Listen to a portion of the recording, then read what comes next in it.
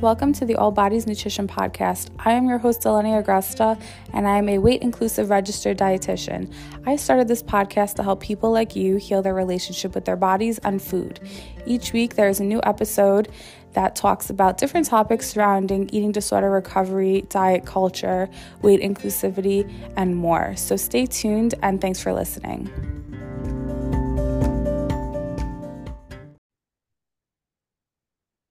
Hey guys, welcome back to the All Bodies Nutrition Podcast. This is your host, Eleni, and as always, I'm so grateful to have you here with me today. Today, I have a special guest. Her name is Hannah Joy. I'm going to leave, of course, all of her social media accounts in the show notes. I found her on TikTok. She's a really amazing plus-size creator, and I'm so excited to have her here. So, Hannah, thank you so much for coming on. Hi, thank you for having me. I'm so excited. I know, it's so exciting, and we were chatting beforehand, so we have a lot of cool things to talk about.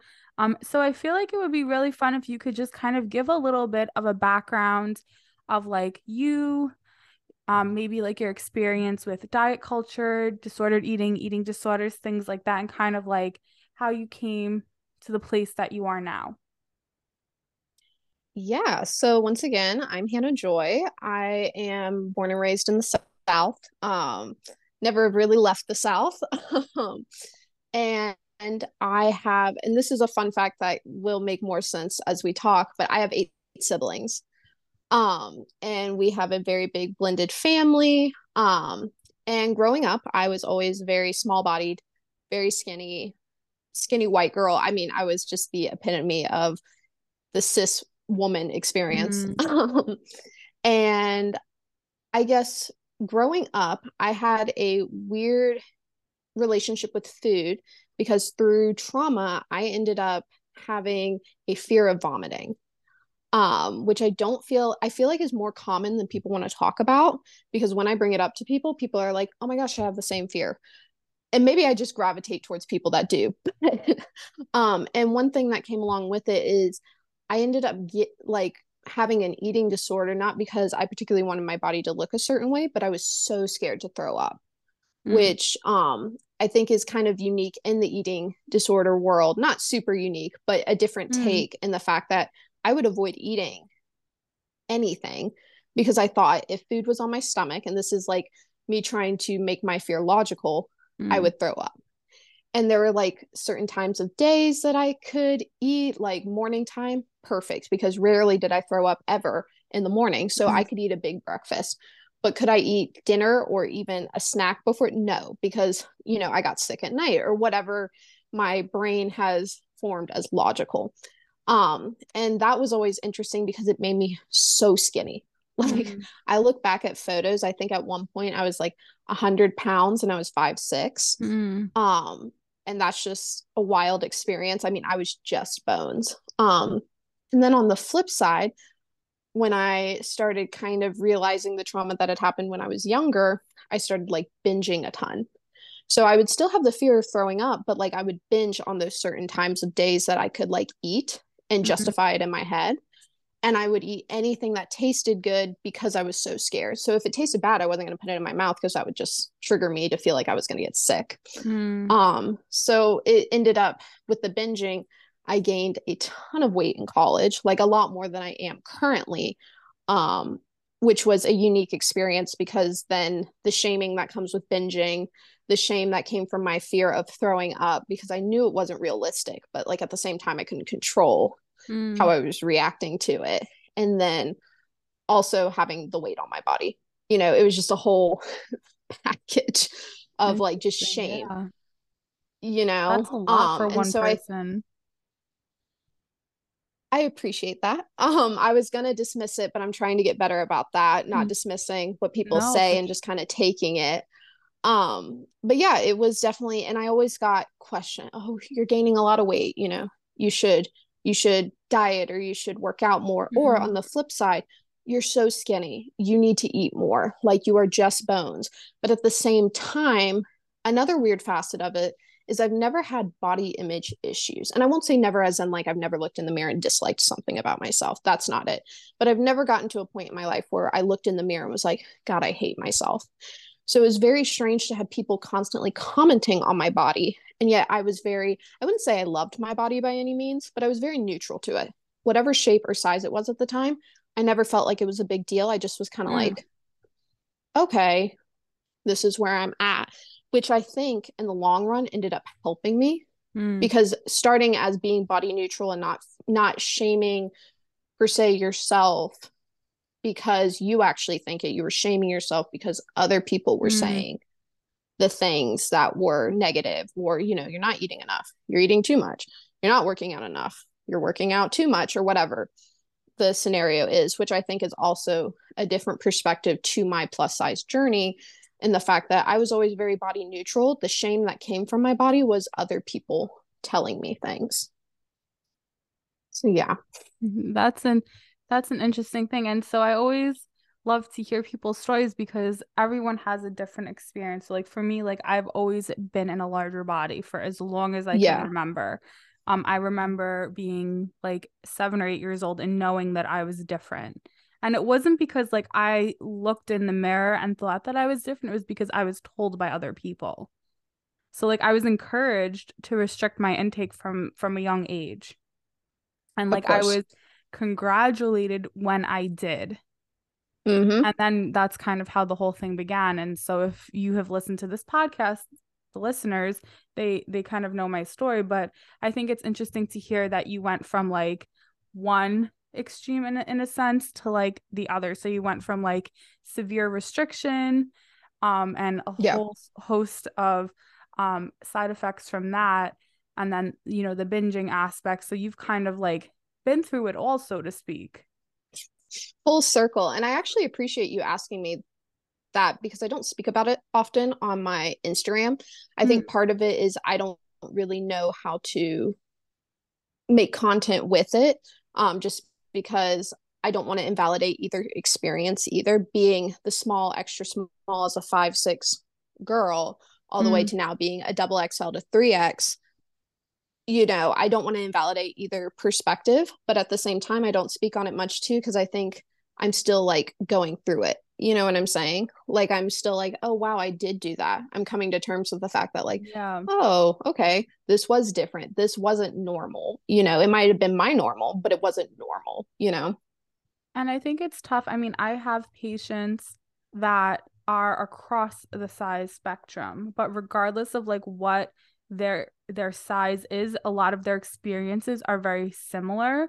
The Mm-hmm. only main difference is that society demonizes individuals in larger size bodies, and they are not really taken seriously in terms of disordered eating and eating disorders and body dysmorphia and Of all those course. types of things. So society is literally set up against those in larger bodies. So that is something that someone in a smaller body can't relate to. Like when Agree. you talk about like when you were in a smaller version of yourself, you were probably able to go into any store and pick any size of anything and you could buy and wear whatever. Oh my goodness, Where that is one experience I absolutely miss. mm, Um, I used to go shopping. I loved shopping. I cannot eat. I laugh at stores nowadays because I mm, sit there and a lot of my friends are plus size as well as me. You gravitate towards people with similar mm, experiences as you. And I still have very small friends, and they're so sweet. They're so supportive of me. Yet at the same time, they have no conception yeah, of what it's like for me to walk into Urban Outfitters with them and they buy something a little larger because it's oversized and it's cute. And I'm laughing because I'm like, that oversized pant wouldn't go up my thigh, mm, you know? And the yeah, experience of being skinny growing up and living the cis woman, white woman experience, moving to being fat has also opened my eyes in a way I can guarantee would have never happened yeah, just because. And that's why I think I'm so vocal about being, plus size, fat in the experience. It's not particularly just to like draw attention, it's the fact that I would have never had this mm, experience had I not gotten fat. And it needs to be heard because people have grown up, like my sister for example, she grew up plus size mm, all the time, went to the doctor's appointments, heard the stories, of eat better, lose weight, but not Mm. actually being helpful, just more so shaming her. And now me and her are the same size. We share clothes, the whole Yeah. ordeal. But at the same time, I also have a skinny sister and she's very supportive of us. But I always wonder, I'm like, how much of this are you actually comprehending Mm. that we're going through? Because I wouldn't have comprehended it. I would have just heard my sister and seen it from an outside perspective. You know what I'm saying? Yeah. I think that it's hard. I mean, you can empathize and you can like theoretically say like, okay, I hear you and understand it from that perspective. But unless if Mm-hmm. like you're in it within yourself and your own life experiences, um, it's I don't think you can replicate that understanding. 100%. And I think it goes with all types of, racism, Mm. phobias, things like that until you're in that experience. Because like personally, I'm queer. I would like to say not, I don't particularly have a certain label that fits me, but I guess bi fits the best. Hmm. And it was interesting because growing up, I realized I was shaming people and things like that out of fear of my own feelings, kind of thing. And once again, once I finally addressed it and realized that's who I was and was going through the experience, I've gotten so many nasty comments Mm. about, being by that experience. And I kind of chuckle because I go, wow, that I was that person. And, to be able to acknowledge what you did and try to change it and be vocal about it and things like that. But at the same time, I have to keep that perspective for other things that I will never experience. You know what I'm saying? Of When I'm course. thinking about other people's rights and other people's feelings, like there are a lot of things I will never experience in life. And I always need to keep that in the back of my head when addressing situations, for that reason, because I'll never know. Yeah, I think that's so important. And, I've spoken in like my DMs with a lot of individuals who are, scared about what's happening in our country right now. Um, Women's rights are being taken away, trans Of rights course. are, and it's just, it's heartbreaking. And it's like, I don't know. I mean, I know the way that I think and the view of the world that I have, it's not the same as Mm-hmm. everyone else. So like for me, like I feel like it's just as normal to have red hair as it is for someone to be bi or trans. Agreed. Like it doesn't Agreed. It's a normal aspect. exactly. And I know that there are people who grew up where it was not normalized. It was people had to hide it and had to protect Yeah, themselves for their lives. And it's still something that, you know, people die every day because of this, because of hate and ignorance and stupidity. And I think, using your platform in whatever capacity you feel comfortable to do so, I think is so important and mm-hmm. like taking up the space. Whereas, like, of course, there's a time and a place for us to sit back and listen to other people's experiences, Yeah, right? Those of which we would not be able to have. Um, of but it's course. also important for you to recognize like your experience and like something that I've really loved is that over the years, I have seen more individuals in larger sized bodies taking up space, whereas maybe 5 years ago, there wasn't anyone really doing that. Agreed, 100%. I would say too, for an example of that is my own Instagram feed. I have now curated it to where the only skinny people I'm really seeing are people that have an excellent opinion, a Mhm. voice, like they're bringing more to the table than just their body. Like I don't really follow the supermodels. I don't follow, my feed is curated of if I'm follow if you're plus size, I'm following you. There's no Mm. questions. Like if I see you, absolutely, I'm here. You know what I'm saying? Where I feel like 3 years ago, even I would Mm. not have been the same because I was still like, okay, based off of what everyone else is saying, I should be smaller. I Mm. should be skinnier. I wasn't. And I didn't particularly look in the mirror and hate it, but I also knew back in the back of my head, people pleasing, that I should be. I'll Yeah. never forget I had an ex-boyfriend who he was extremely fat phobic but didn't realize it. And what was interesting about his situation was he was fat before we were dating. Mm. Super plus size. Um and I would have found him attractive in either stage that he was at.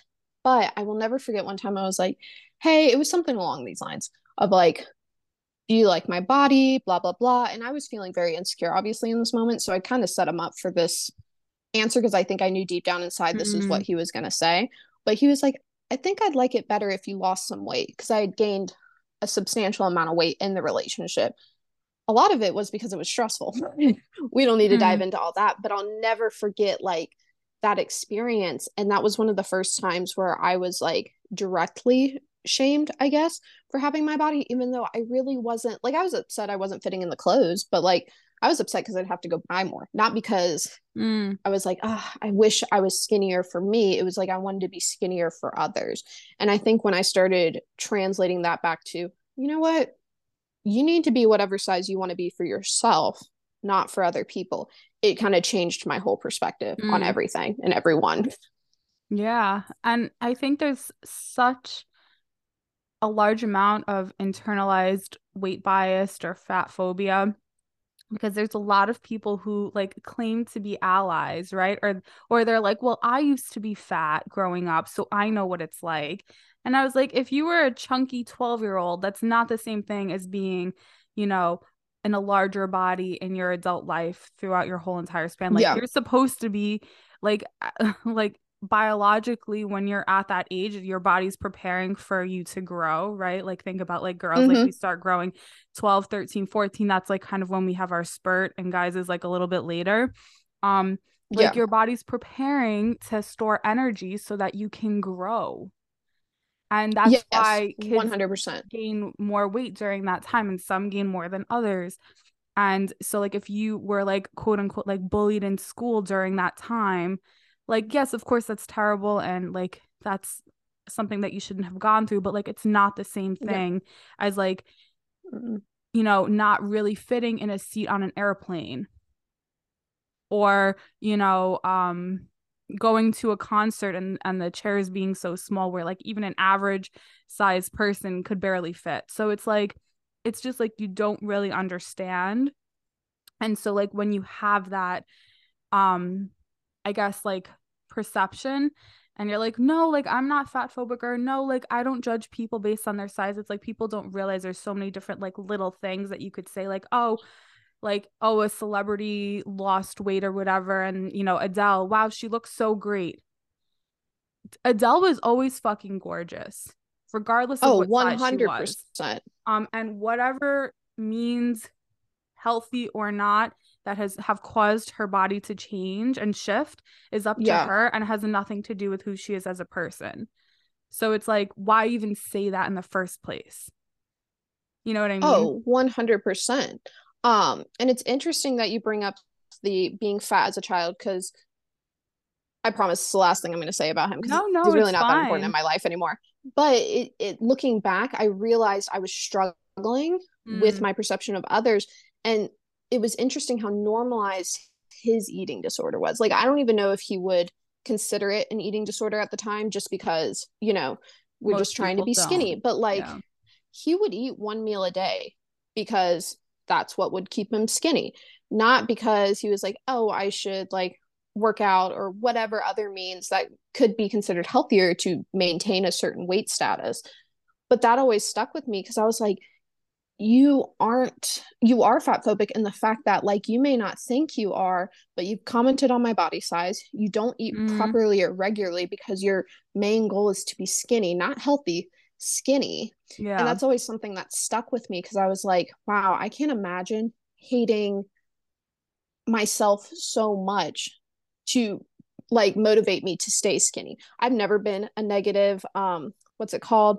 Negative reinforcement type of gal. Mm. Literally negative reinforcement will make me walk out the door quicker than anything else.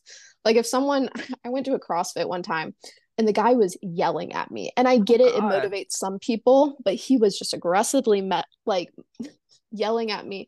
And I'll never forget, I literally stood up and walked out the class. I was like, absolutely not. You do not yell at me. That is not what's going to get me to do this. It's And I so left. And stupid. it's Yeah. and it's just because I feel like a lot of people think this negative reinforcement is going to keep them skinny. Like if I hate myself enough, this will keep me skinny. And what stinks is it's actually the opposite, Like your weight's going to fluctuate a lot more for you example, and I think this goes for a lot of people. Hormones are going to fluctuate a lot more. Mhm. because you're not eating normally, you're not eating regularly. And it's like, if we stopped looking at our bodies as one shape and more so for the fact that they keep us alive, game changer, you know? It is. And like you can move your body as a person in a larger size body. You can eat nourishing meals consistently throughout the day. And like you may still just end up in a fat body. And that's okay too. Exactly. Oh, it's gorgeous. You know what I'm saying? Like the fact that your body keeps you alive, that's its worth. It is not the size of your Mm-mm. body, you know? And I think that's such a huge misconception that I actually still feel like sometimes I struggle with my own family is like because they've always been skinny, most of them. It's been this kind of reiterating, like, no, I'm actually way healthier now than I've ever been. You just don't realize that because you're equating me being fat to not being healthy. Like, I'm a daily walker. That is my thing. I will go for 30 minutes to an hour, walk Mm. outside, and I absolutely love it. And doing that has helped me, you know, complete 5Ks. I love doing that now, which is very white of me, but I Mm. love doing the 5Ks now. And I just walk them. I don't, you know, run. Maybe I'll run to the end because that's kind of fun and Yeah. exhilarating. Um, but at the same time, like me maintaining the eating 3 meals a day, which I'm very cautious about or conscious about doing, Mm. and having snacks in between because I know I need to keep food on me to keep my energy up because I don't drink coffee. So Mm. if I'm tired, the only energy source I'm getting is from food. But it's little things like that where I feel like I can tell my own energy is so much better than it used to be.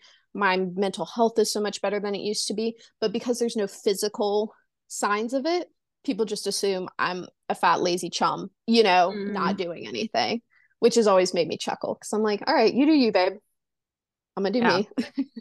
And it's actually interesting because like major from my experience, a lot of people in smaller size bodies that just exist in that type of body, um, even if they don't engage in health improving behaviors, they're just perceived as healthy.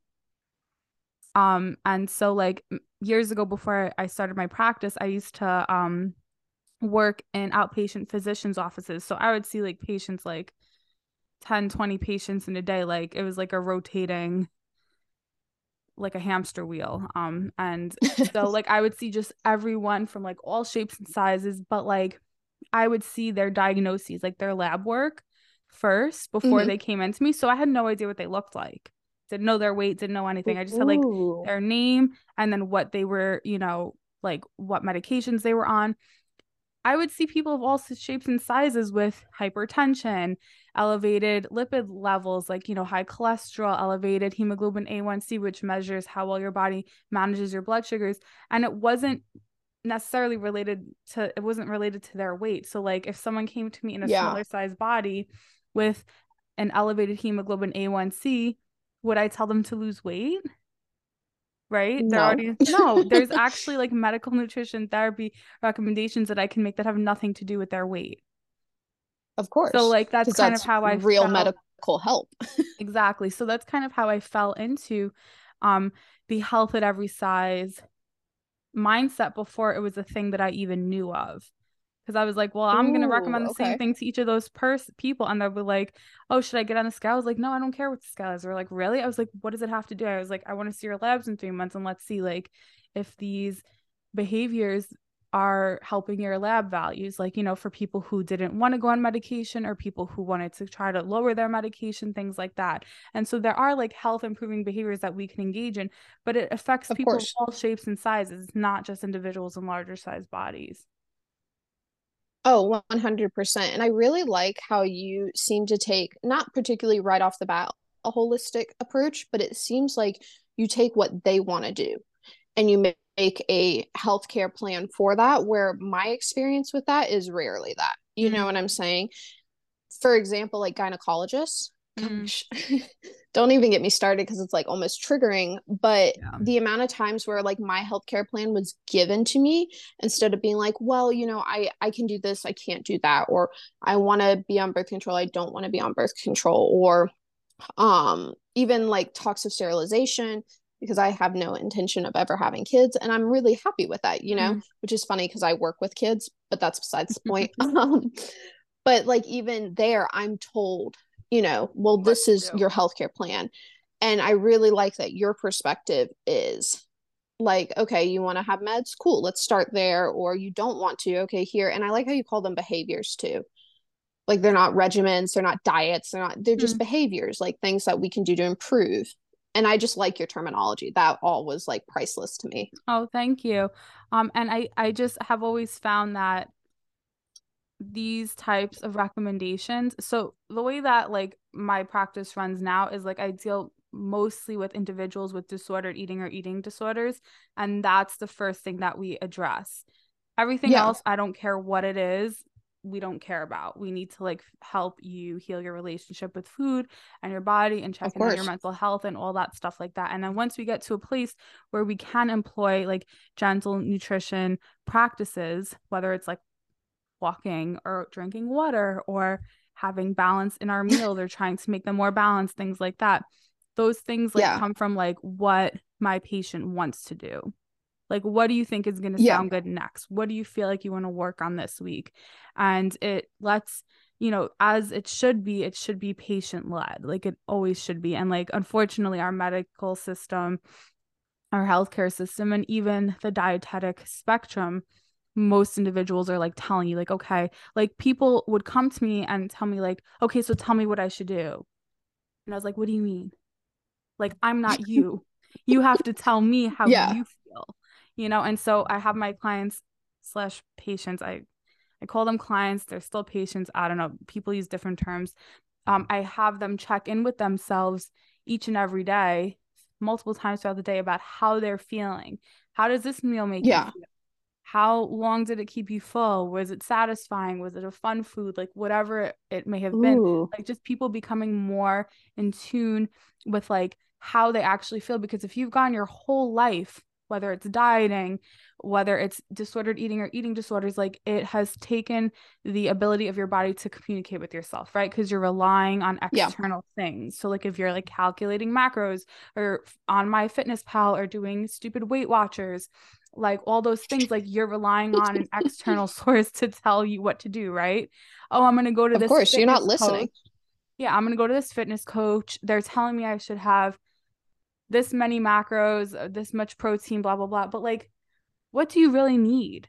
What actually feels good for you? What feels good for you may not feel good for me. Or some days I need 100. different things. And like when you're not in tune with what your body's telling you, um, it becomes very hard to sort through the noise and get back to um that center, you know, within yourself. And like just an example, we were talking about how I just recently had labs. Everything was beautiful except I felt like something was off. And I mean, like something's always off Okay. with me. I have generalized anxiety disorder. It's just my life. Of It comes course. out when it wants to. Um, but like I was like, okay, like I upped my protein because I lift really heavy weights. I'm staying hydrated. I know I'm eating enough, like, but I just feel like something's off. So I had them check my like iron, vitamin B12, and D. My D Hmm. turned out to be low and my iron was extremely low. So now I'm actually anemic. So it's like, okay, I knew something was wrong with me, but I probably wouldn't have been able to feel it if I didn't know how to like listen to myself, if that makes sense. Oh my gosh, 100%. I mean, I honestly think of like sometimes when we get so disconnected with our relationship with food, it's almost another form of people pleasing. Yep. And like the way I think of it, because no longer am I listening to what I need and what my body is literally speaking.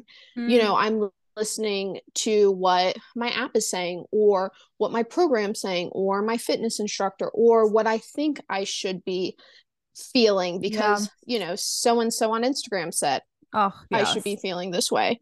You know what I'm saying? And it's interesting because I feel like we constantly are like trying to get other people's approvals that it just shows up in so many different aspects of our lives. And the more we sit Yes. and think about it, the more we're like, oh shit, Yeah. I did it again. This was never me.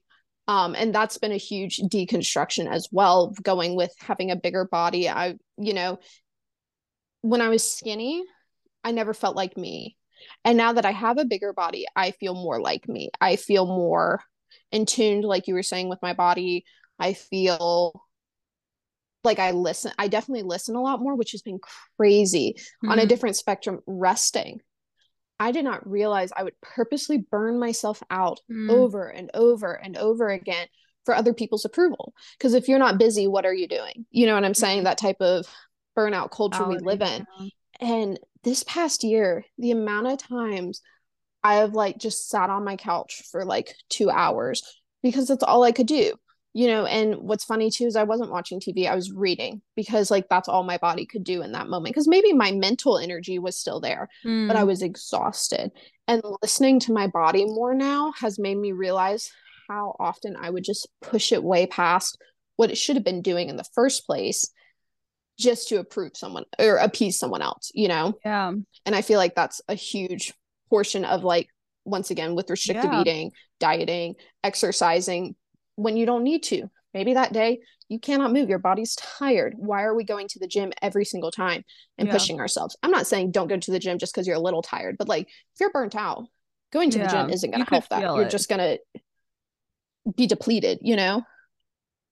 So yeah. Yeah, no, it's so true. And in all aspects, right? Whether it's like listening to your body to rest, about eating, movement, whatever it may be. For many of us, we have never been in a place where we were able to actually understand how we feel. So even Mm, for you, yeah. like, you talk about like you were super thin, you were having severe like eating disorder behaviors, like you were still not listening to your body at that point. Nope. So that's And I not where your always body wonder who wanted. taught me that.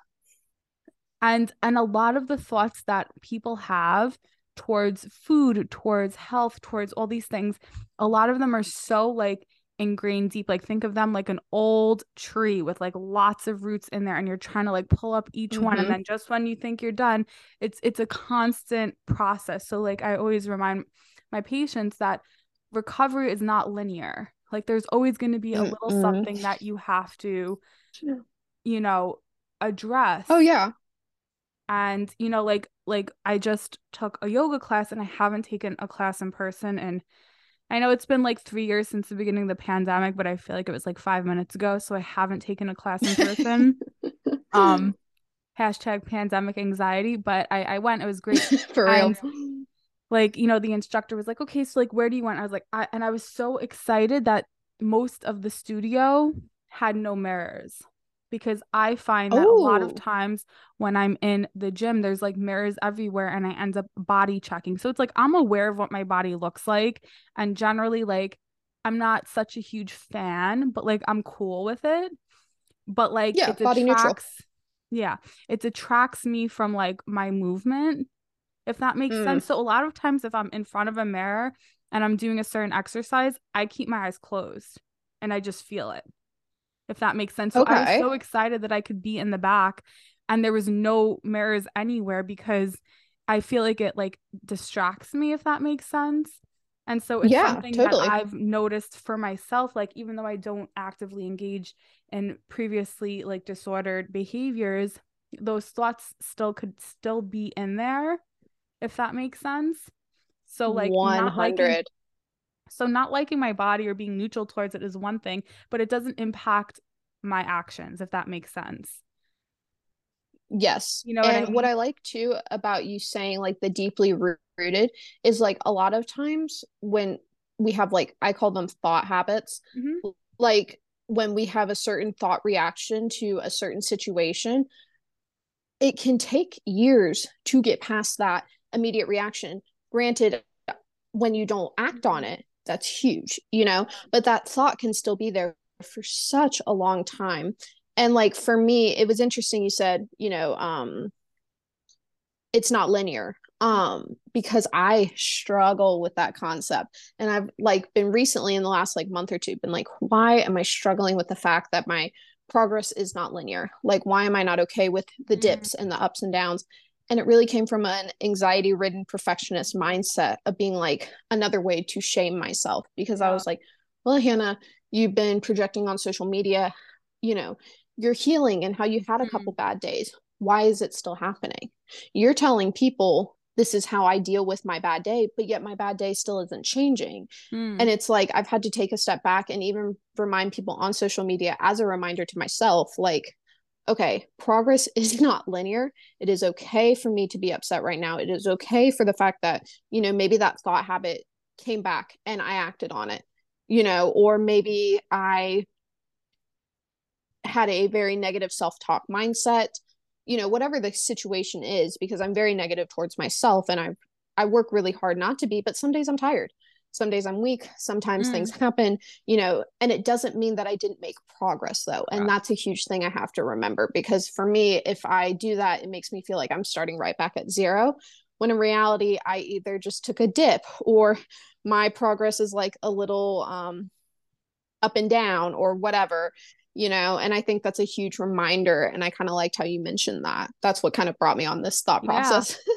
I think it's so true. And I think it's such a misconception, right? So like when I see individuals on social media promoting like eating disorder recovery or intuitive eating or whatever it may be, and they say things like, oh, like I stopped binging and I can help you, or I healed from my ED and I can help you. It's like that's that's not true, because it's never like, okay, like let's say if you engage in a certain behavior and you no longer engage from that, okay, lovely.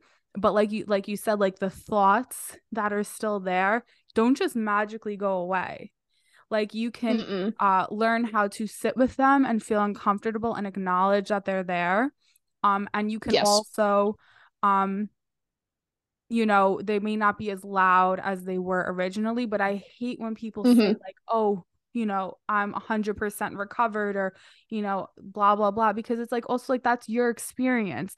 And just like in all other aspects of health and fitness and whatever, you cannot use your own personal experience and say like, oh, well, because I did this, I can help you. Like it's just Oh, it's not 100. fair to the client or the patient. Like, and that's why unfortunately, like as a registered dietitian, like there's no like anyone could call themselves a nutritionist. So there's like such a misconception of the difference between a nutritionist and a dietitian. As a registered Mm-hmm. dietitian, I have like two bachelor's degrees, a master's degree, and I did a clinical dietetic Ooh, internship. So I did a lot of freaking school. And it yeah. just shows how many layers of like what goes into what I do comes from. So I'm not saying like there's no one that there could never be someone out there who isn't a dietitian or a psychiatrist or a psychologist that couldn't Mm-hmm. help you. I'm just saying like majority of these individuals, and it has become so easy on social media for people to go viral. So like there's like a very well-known trainer who talks about like going like quote unquote all in, and she shows her quote Mm-hmm. unquote recovery, and then she shows actual pictures of herself at her skinniest, then at a larger weight, and then at like a somewhat less weight. And she shows this is my Mm-hmm. recovery. So then people in their head are like, oh, well, okay, in my recovery, I'll gain weight and then I'll lose weight again. And it's like, maybe, but you shouldn't be Yeah. using that as a way to get clients or people to buy your plan. It's so egregious, in my opinion. Like, whatever Agreed. It's my very journey. capitalistic. For sure. And so unfortunately, there's a lot of unqualified people out there giving advice, and they just, so many different layers go into it. So when I have someone who is within an active eating disorder, right, they may not even recognize that it's an active eating disorder. Like you talked about, like your Mm-hmm. ex-boyfriend, how he didn't recognize it, but like Oh, yeah. they're not equipped to work with physicians to look at lab values. There's certain things that you have to monitor because it's literally life threatening. And even if you're in a Oh, larger yes. size body, you can still end up in the hospital and very sick if your Of course. electrolytes are imbalanced, or there's so many different things. So um Yeah. it's just important that if someone is listening to this podcast and they themselves feel like they're struggling, just be very careful with who you're getting your information from. And Yes. unfortunately, the individuals who tend to go viral in the recovery community, in the body positive community, Mm-hmm. all this stuff, they're thin white people. They're not Mm-hmm. people in different sized bodies or different sized ethnicities. So it's just like Yep. very annoying. Um, Oh, and 100%. it's like, it's kind of like that thing where I'm sure you've seen it on like Instagram where they talk about like Kendall Jenner sitting there eating like a burger. And then they're like, oh, well, if it was a fat person eating a burger, people would be up in arms. So like, what's the difference between one Oh, person and the yeah, next eating it? Nothing. agreed. So it's unfortunate, but like we still have such a long way to go. But I think it's just so great that we are able to have these conversations and Yeah. people are able to like share their experiences. And I think people just have to keep like taking up space. Yes, and that is something I like proudly and loudly preach on is I'm constantly like, do not squeeze yourself, especially as women. We're told be quiet, Yeah. submissive, don't speak, don't talk, blah blah blah. I You can ask anyone this. I have certain family members that do not like me because I do not fit that at all. And I try to be how I preach. And that is something I really try to be cautious of. I'm not saying I'm never hypocritical or never Mm. not 100%, but I will be loud. Something is not, comfortable to me, I will tell you. And I think that's huge, and it's almost helped heal my inner child because I used to squeeze myself so hard, Mm. especially after, so when I was 9 my mother passed away, and a big thing of being the oldest child in that situation is everyone looked to me. And of course at first it was addictive, that like, oh, that validation, like, yes, I've done it. And it almost one made me not have to think about the trauma of that. And then on top of it, it was like a drug. I Yeah. loved it. And it meant being quiet. It meant being an overachiever, but not too overachieving. It meant staying in my lane, practicing being a good wife to later be a good mother. Mm. And I think a huge part of that, I guess, is looking back at it. I should have spoke up. I should have said I'm uncomfortable. I should have said I don't like this. Instead, I retreated back and I just went through the uncomfortableness. And I think that's part of the reason I ended up manifesting a fear of vomiting. I think that's part of the reason I ended up binging when I was older, because then my dad did get married and then there was a woman to take that spot of being the motherly input or whatever. So then now I'm flipping to the binging because screw all this, screw everyone. I'm going to do whatever I want, but not knowing who I am, not knowing when I'm uncomfortable, just doing things just to feel numb, I guess, because I didn't want to feel uncomfortable, but I didn't know how to feel good either. And I think that's another whole spectrum of, I'm going to be honest, I completely forgot where we started with this. That made me think of all this. But Taking yes, up that's space. my thought. Oh, yeah, I'm sorry. So taking It's up okay. space, I think that's what's really turned me back around as an adult. Like if I'm Yeah. uncomfortable, I will tell you. If I don't want to sit on that bar stool because my thighs are going to hang over the edge, I'm going to tell you, go get me a table. I don't want to sit at a table by myself, but if you're not going to provide a chair that can hold me up, I'm not going to try to squeeze myself into it, Yeah. because that's not going to be comfortable.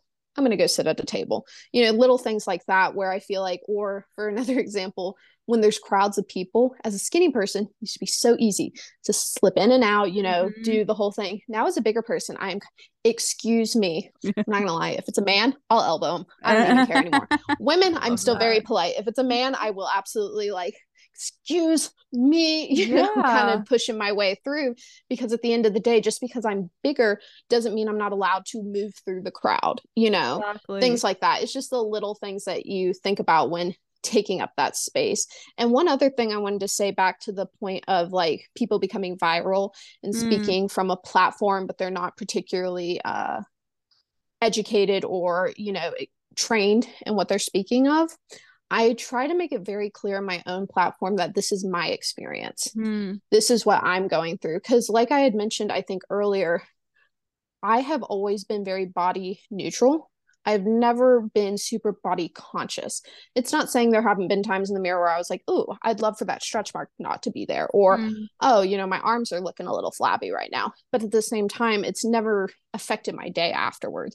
It's just been like Mm. oh, it's there. We're moving on. However, I can't speak about it like that and think it's everyone's experience, because it's not. A lot of people struggle with hating themselves, not wanting to look in the mirror, Mm. not wanting to, you know, go outside because they thought their outfit looked terrible.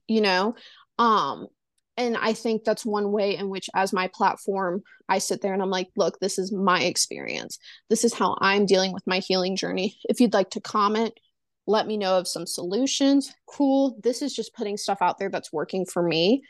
It doesn't mean it works for everyone. And I think that's so important to kind of put that disclaimer on social media, because anybody has access to social media, and Exactly. with intuitive eating being, it's very good, don't get me wrong, but it's such a fad thing right now. Like I It see so is. many slandered, like, this is intuitive eating, and then here are the rules.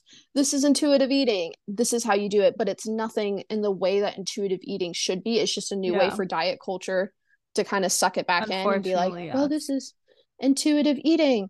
And it's very frustrating to see that misinformation, Yeah, but we can't control it because everyone has access to social media. I know that exactly. was a very long rant, but No, for sure. I appreciate that. And I think it's so true. And part of like, for me it's like a bright red light pops up in my purview when I sense this diet culture in disguise, just because I'm so trained to like pick these things out. Just like it's very easy for yeah, me to determine in my mind, like if someone has a poor relationship with food or movement or their body. It's just how my brain works.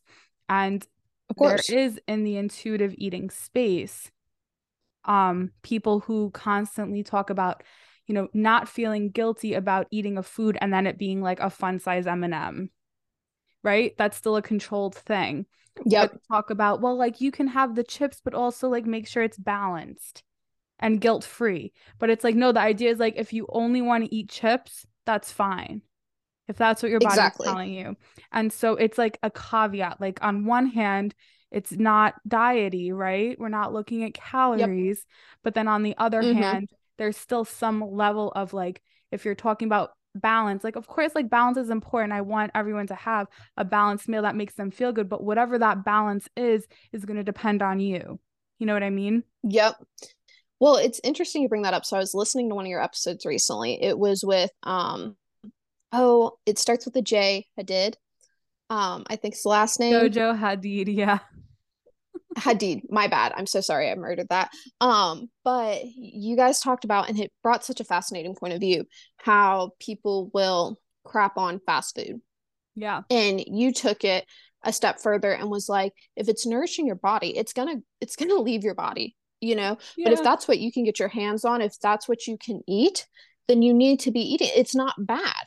And I think it kind of goes along with my, like, I don't look at food as good or bad, it's Mm, just food. Some of it provides more energy, some of it tastes a little better, but it's just exactly. food at the end of the day. And I really like that perspective, because if that same influencer, the imaginary influencer we put in this Yeah. position, that said, oh, like, have that slice of cake, but also be 80% healthy. If we said, well, we're going to eat some Taco Bell, absolutely not. In which that's not Mm, intuitive eating. That's just you no longer doing maybe the hard work of counting the calories, kind of like counting the macros. Now you're just kind of guessing. And it's almost a little more dangerous, because it's like they're trying to have you guess, like, oh, I think this is healthier. I think this will balance out the slice of cake I had. I mm, think, instead of actual, okay, these are maybe healthier foods, but they're also fuel energy foods. And, if you want the quesadilla, eat the damn quesadilla. Like, mm-hmm. it's not, going to affect your body in the manner that maybe this influencer, whose only Mm-hmm. experience is her own in the gym, training you, and that's very disheartening, It is. seeing that And information. it was that kind of approach is something that like I've always had in terms of like how I assist my clients, because Mm-hmm. we also have to recognize that not everyone has the same access to food, right? So like I live in New Yes. York. Oh, yes. I live in in Long Island, which is like a suburb, and I live in a town that's like the part that I live in is like I guess like a middle class, upper middle class, I don't know. But like, Mm-hmm. I have a couple of different grocery stores I could go to and I could buy fresh fruit, I could buy frozen vegetables. Like a lot of people Mm-hmm. demonize like the canned and the frozen. No, they're all the same and they're all great, and whatever you have access to is what you should have. Um Of course. and I think, I'm coming from a place of extreme privilege, right? So like, everyone's talking about how funny it is that eggs are so expensive. Like, I personally don't think that it's funny, because there's people who literally like have to make the decision between paying for gas to drive their kids to school or feeding their kids eggs or like other things. Like, and I spoke about this on a podcast previously. I don't know if it's live yet. I don't remember, but like, I was like, it didn't even occur to me that eggs were more expensive. Like, because I don't have to look at the price and say like, oh, well, I only have $35.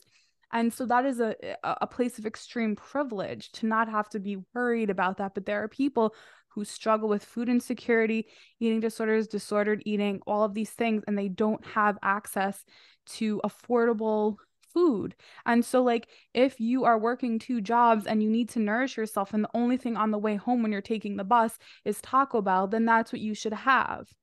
And it's fine. Mm-hmm. And at the end of the day, your body is going to break it down into the same stuff as if it were salmon, rice, and broccoli. Now, of course, there's Yep. different nutrient contents, and that's why Of course. oh, over the years I stopped referring to food as healthy, because Mm-hmm. I don't know, like, I don't want to place any sort of morality. So even if we're not using good or bad, right, which is a great first step to use, even using the term healthy and balanced, Mm. um Yeah. it still has some level of superiority, right? So if what you need to do Very true. is go to Wendy's and get yourself a chicken sandwich with fries, um, that's fine. And Yeah. it's like the world doesn't end.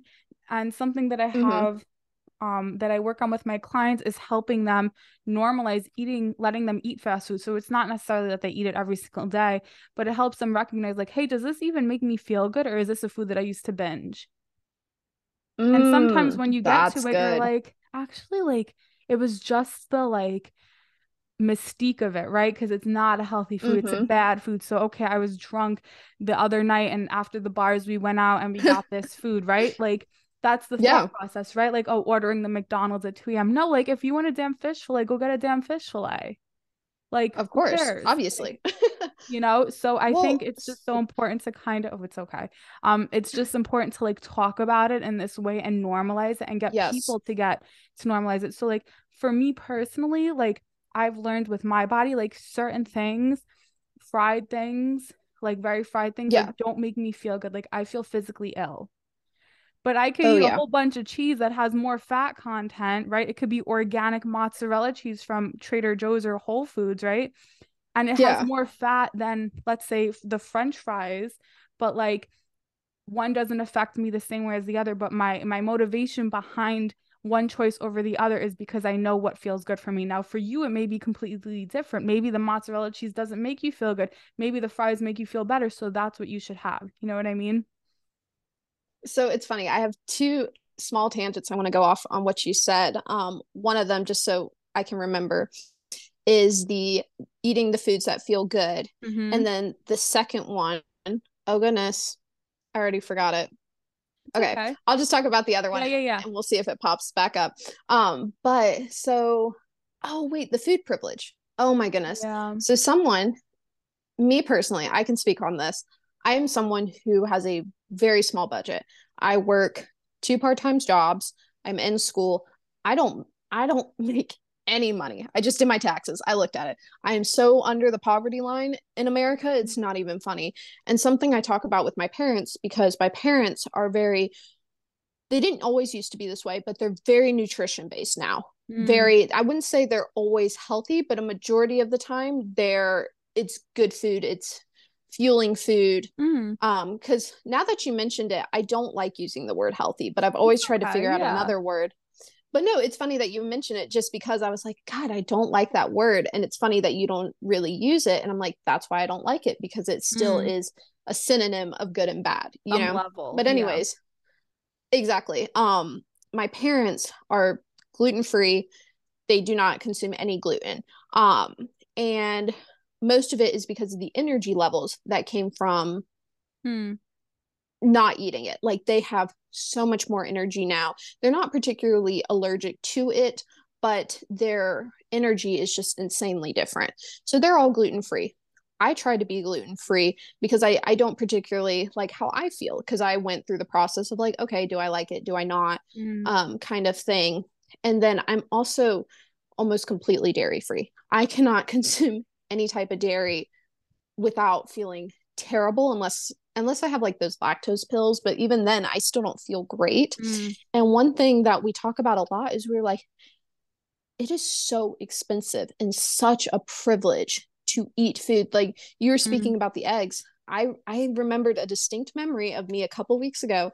I was buying eggs, and I looked at it and it was $3 more than it was a week ago.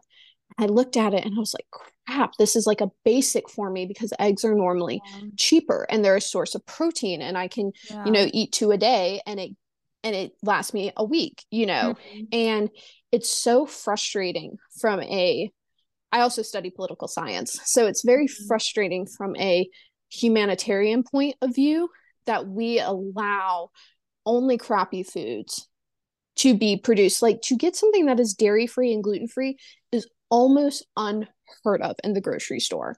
It either is gluten free or it is either dairy free. And what stinks about that is that means I'm having to cook a lot of food from scratch. But if I'm working two part-time jobs, That's if I'm hard. in school, if I'm still trying to do my social media content, Mm. I don't have that type of time in my day, Yep. and then that also limits the food I'm getting from fast foods. So even the cheaper pre-made options, I can't go to McDonald's and get anything except for fries. And it Mm. was funny that you brought up the mozzarella, how you can eat mozzarella all day. I Yeah. would literally be on the toilet within 2 minutes. Yeah. Like, it's not even funny.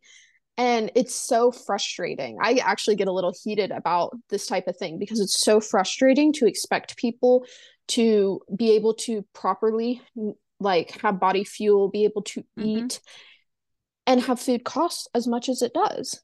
Yep. And granted, I know it does kind of cost cheaper due to like international, like we get our veggies and fruits from other places, but at the same time, it's ridiculously It expensive, is. you Yeah. know? And it's very frustrating. So that was just to piggyback off the food privilege. It's not saying I've always been this way. When I grew up, my parents always had food on the table. I'm not saying like I've always not been privileged, or like I have had this privilege, but now being on my own for the last Yeah. 4 or 5 years, buying food is a struggle. Like, it is not something I easily go, oh, you know what I'm feeling today? I'm going to get a Chipotle bowl. I go, no, how much is in your bank account? Is that worth the sacrifice of not having to cook at home? Blah, blah, Yeah. blah. You know what I'm saying? And it's very frustrating to have to deal with that.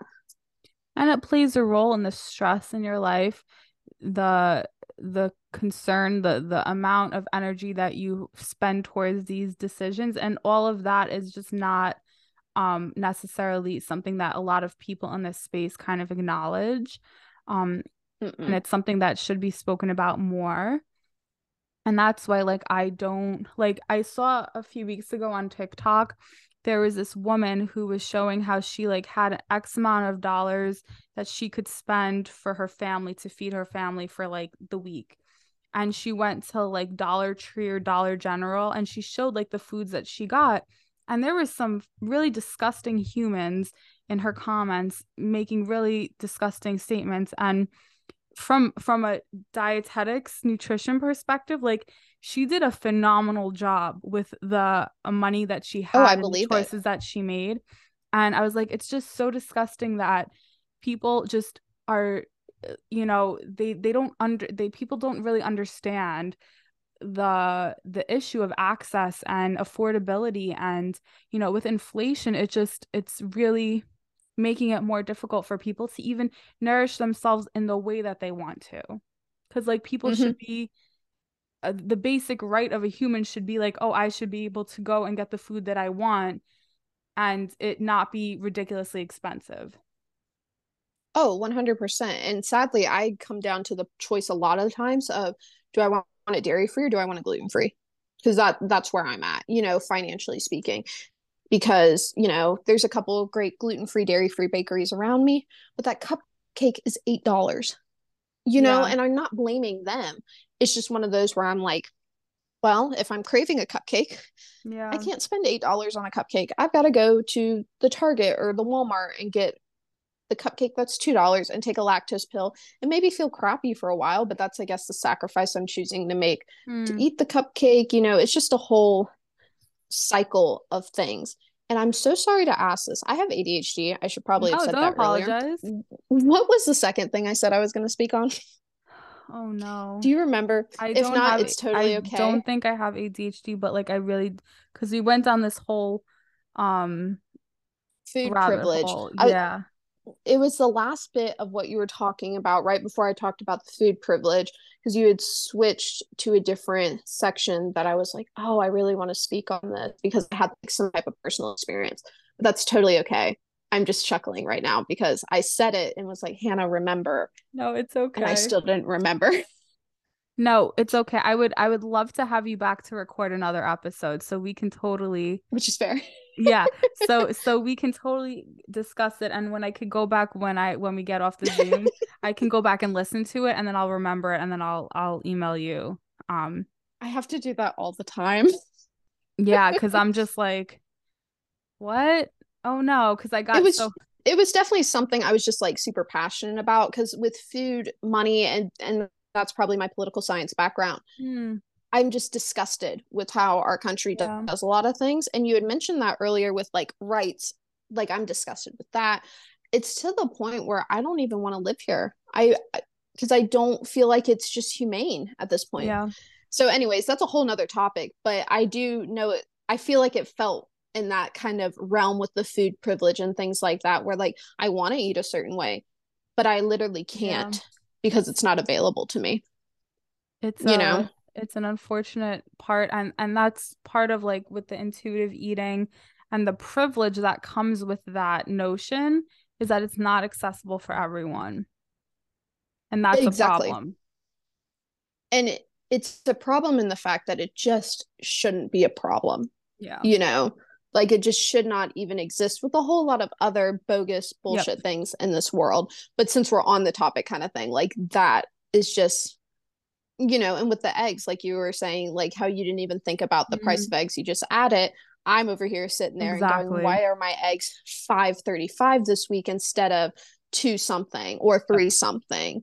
Because I know my eggs fluctuate, but it had not like gone that high for a dozen of eggs. And I was just like, Mm. that's going to cost me, that's going to cost me my smoothie that maybe I make, or that's going to cost me Yeah. this. And it's very frustrating to live in a country and in a society where people are genuinely okay with this. I know. And they may not be okay with it, but they're not saying anything. No, they're So just they're like, complicit "Oh, in the action.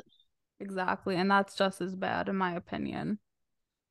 Agreed. And I'm not saying everything I disagree with, I'm always not complicit in by like, but I try to. And I feel like you can tell with certain people when they're trying to say something, when they're trying to speak Yeah. up, when they're trying to make a change versus people who just live their lives because they're comfortable.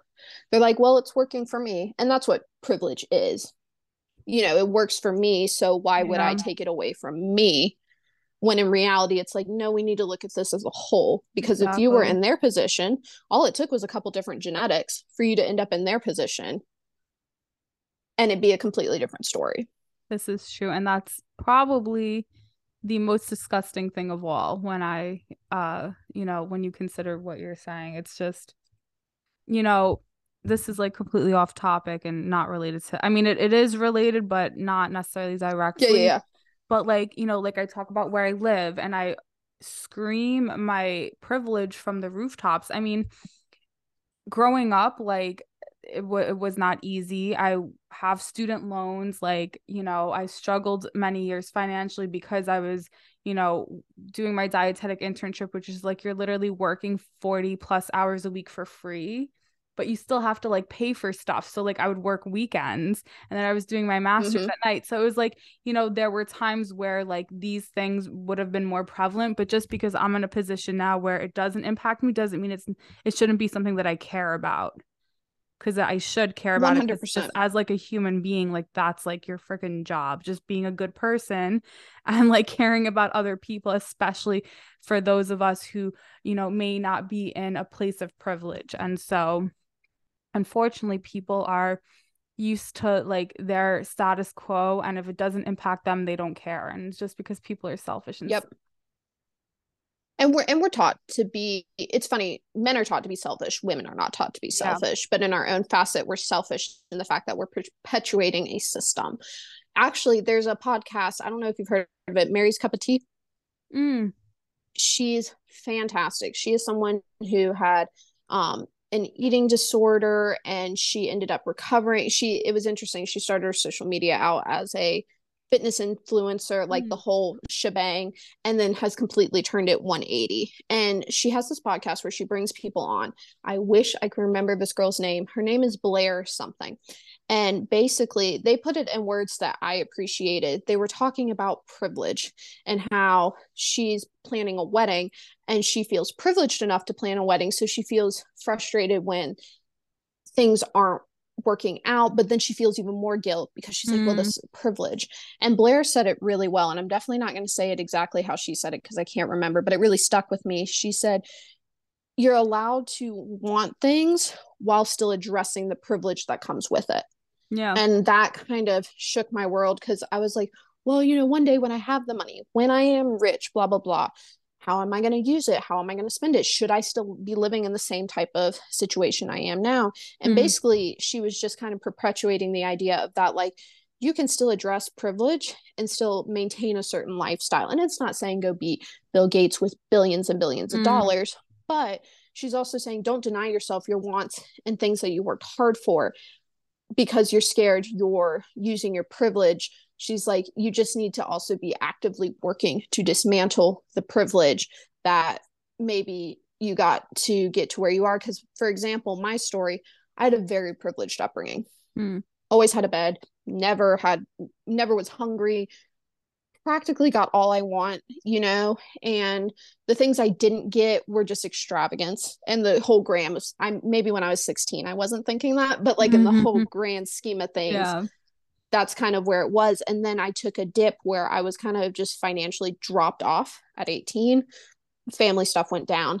And then all of a sudden I was so broke. I like couldn't even conceive for a while the idea of people living the way I did. And then I was, you look at the statistics of, okay, how many people are living under the poverty line in America? And you're just like, and things like that. And so once again, that was another situation where I grew up in the privilege, for example, the skinny girl privilege, and now being, like I said, very well off. Like, I'm not even going to play. Like, granted, we didn't have the nicest, newest cars, but I always had a car. I always was able to buy the makeup I wanted, and I worked, but like, my life didn't depend on the working. Correct. I could have not worked, It was like, so it's one fun. Of those where like, oh, I wanted to buy 100%. And it was for rebellion too. Like, we would have been okay, but I was like, no, my money, my power, I get to use it, and once again, kind of another state of privilege where I'm thinking that way instead of, oh, people have needs, people are dying, and those are extremes, but still, like, that's something to take into fact. And I think that's part of the difference between like you and me, for example, is I grew up with all this privilege. Granted, I grew up with all this trauma too, but then I kind of dropped off and plummeted. And not saying I don't still have that privilege. I'm white. I know that. But I don't have the, financial support that I did. And it was just mind blowing, that people are living this poor. And I think it's something that even when I do make money, I'm not saying I'm going to be perfect, but it'll implement in my money in ways that, for example, I've got family members who have always grown up in so much money, it's disgusting, who I don't think ever will look at it in that facet. And no matter how much I preach about it, they probably won't respect it because I didn't do the same things they did. So they're like, well, why would I respect you? You didn't have money. It's a whole thing that I don't need to jump into right now, but it was just an interesting kind of hop off of what you were saying with privilege and the way Mary's Cup of Tea, her podcast, and how they said, as long as you're actively trying to dismantle and you acknowledge the privilege and you're not using the privilege to benefit yourself, you can still have wants, needs, and live in a nice place. Have food, eat intuitively. Like, you don't have to starve yourself because other people are starving, but you should be actively trying to dismantle the starving population. So anyways, sorry. No, I talk a lot. I'm definitely going to check out that podcast, and I would love to have you back on. So we're going to schedule that. Guys, thank you so much for spending this time with us. Please follow Hannah on social media. I will link all of her social media handles in the show notes. And please give her a follow. And Hannah, thank you so much. No, thank you. I love being able to talk about the things I'm passionate about, Same. and you gave me It's that so fun. platform. So thank Thank you. Of course. Guys, thank you so much for listening, and I will see you in the next episode.